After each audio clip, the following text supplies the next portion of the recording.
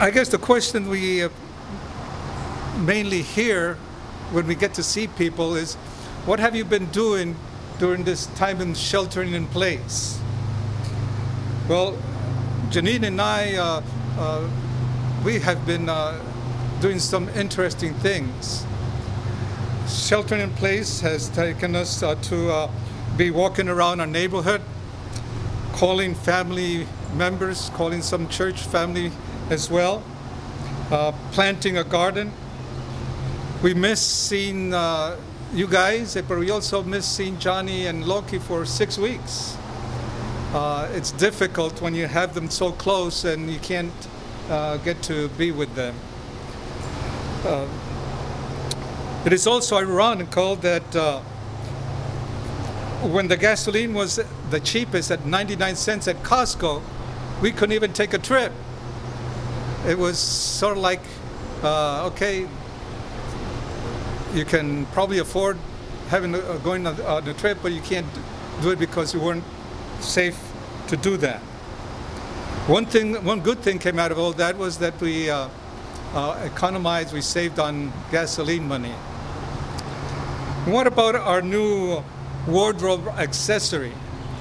You know, I have been used to wearing hats and belts and ties and sometimes bow ties, but I have never had to wear a mask, this delightful looking mask that when you have to go to different places.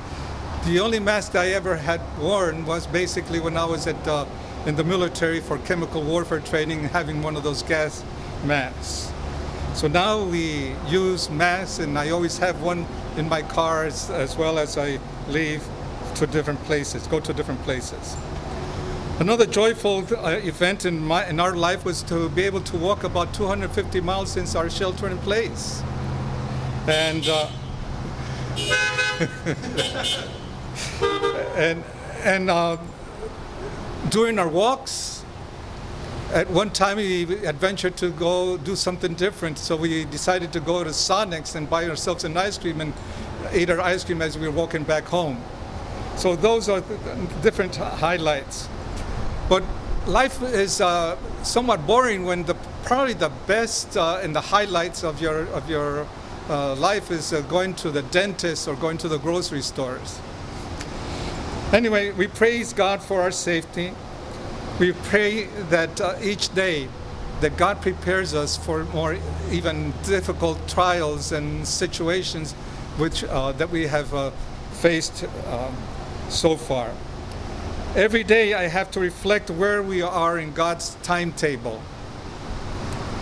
We see pestilence, we see violence, increasing crime, catastrophes, and these are only a little bit of the events that surround our daily lives and what we can expect in the very near future as well.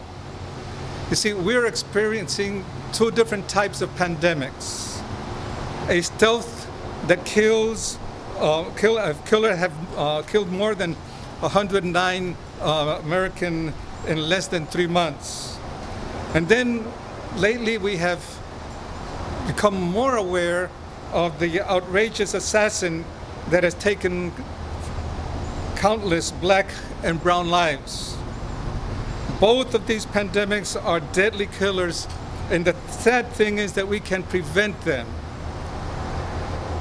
So what is it going to take to get our message through that we are all equal in God's sight? And that's a question that I always ask myself. I posted on my Facebook page a question, do you wonder what heaven will look like? Then I posted, if you don't like diversity, you are going to hate heaven. And so one of my earnest prayers is that we all love each other, that we all try to see ourselves as equals, that we can embrace the diversity that we have, not only in our church, because our church is a wonderful diversity community, but we have so many people outside from our church that merit our love, our care, our thoughts, and so forth. So my challenge to us all, this afternoon is that we don't be the same as when we started our shelter in place. We can't be the same. We can't stay the same as we were as we went into the shelter in place. Our life is so fragile. We see people that we love and care for that are dying. We see people that are sick. We see people that are going through trial and trying times. We can't be the same. We need to reach out to them, and we need to not only reach out to them, pray for them, but also show them that through us, God can reach out to them, and God loves them as well. So that is the message that we need to share with other people. We love them. We love you all. And we pray that once we come back to church, we can embrace a more fervor and earnest attitude and perspective as we move forward, reaching out people and letting them know about this great, unique message that we have as well as Seventh-day Adventists. God bless your family. I love you all. And one day, probably we'll see you soon and be able to share more loving and embracing times. God bless you.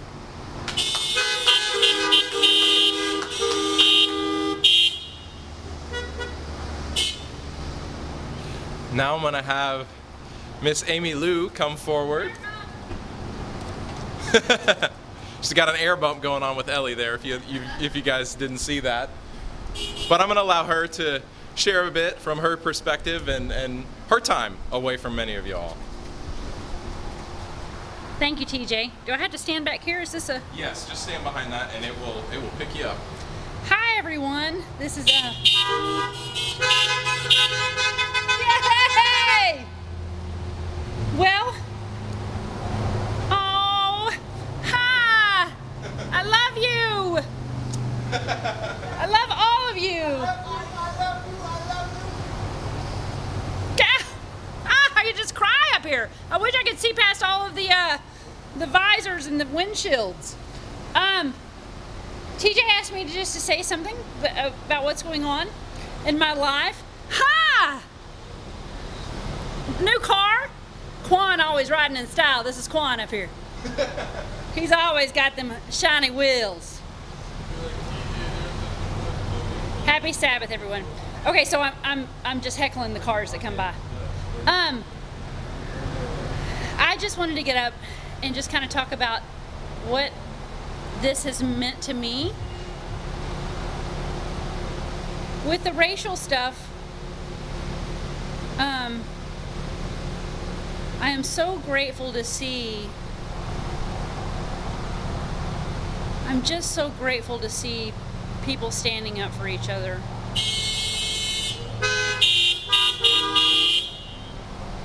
I could cry right now because it's just amazing. It's amazing to see that. Just to see that.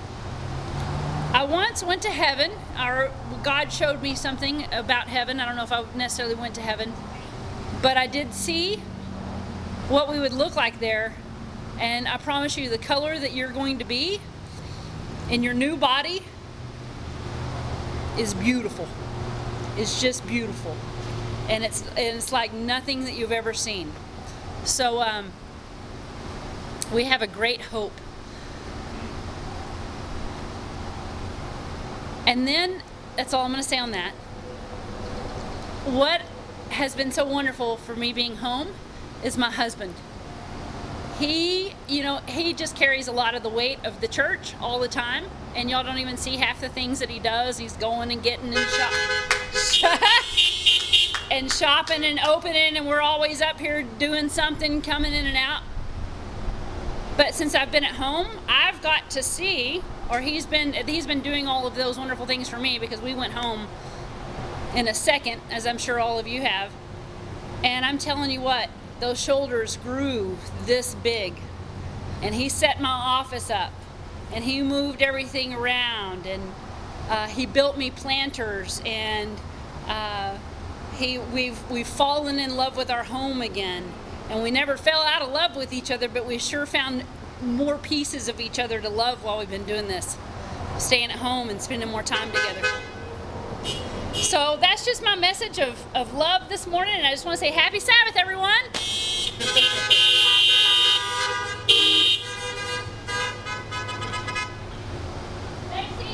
Thank you. All right. I'm not sure. I had talked to somebody else about wanting to share, and they said they would let me know when they got here. So you, Mr. Individual, who knows I'm talking to you, if you want to come up here, then go ahead and come up here now. But if I don't see you in a minute, then I'm just going to go ahead and carry on myself.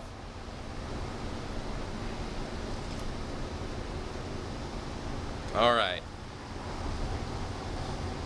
So this morning, and oh, he's coming. He's coming. Okay.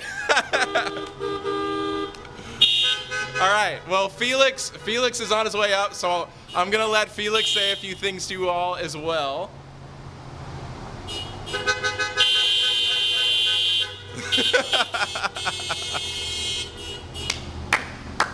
Oh, I never knew that hearing horns honk could be so awe-inspiring and joy-filled.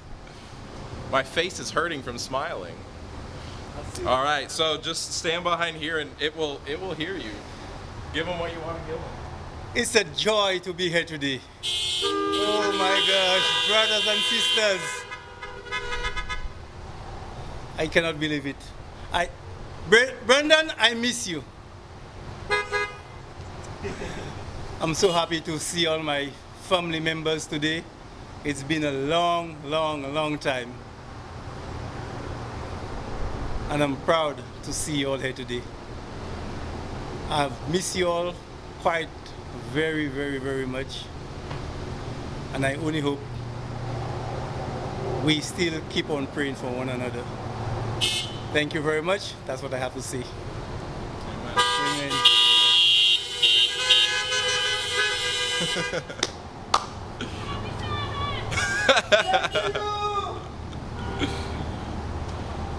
Well, this is great, and I know this isn't fully what we wish we could be doing right now, but it's a taste, and I'm so thankful that you all came.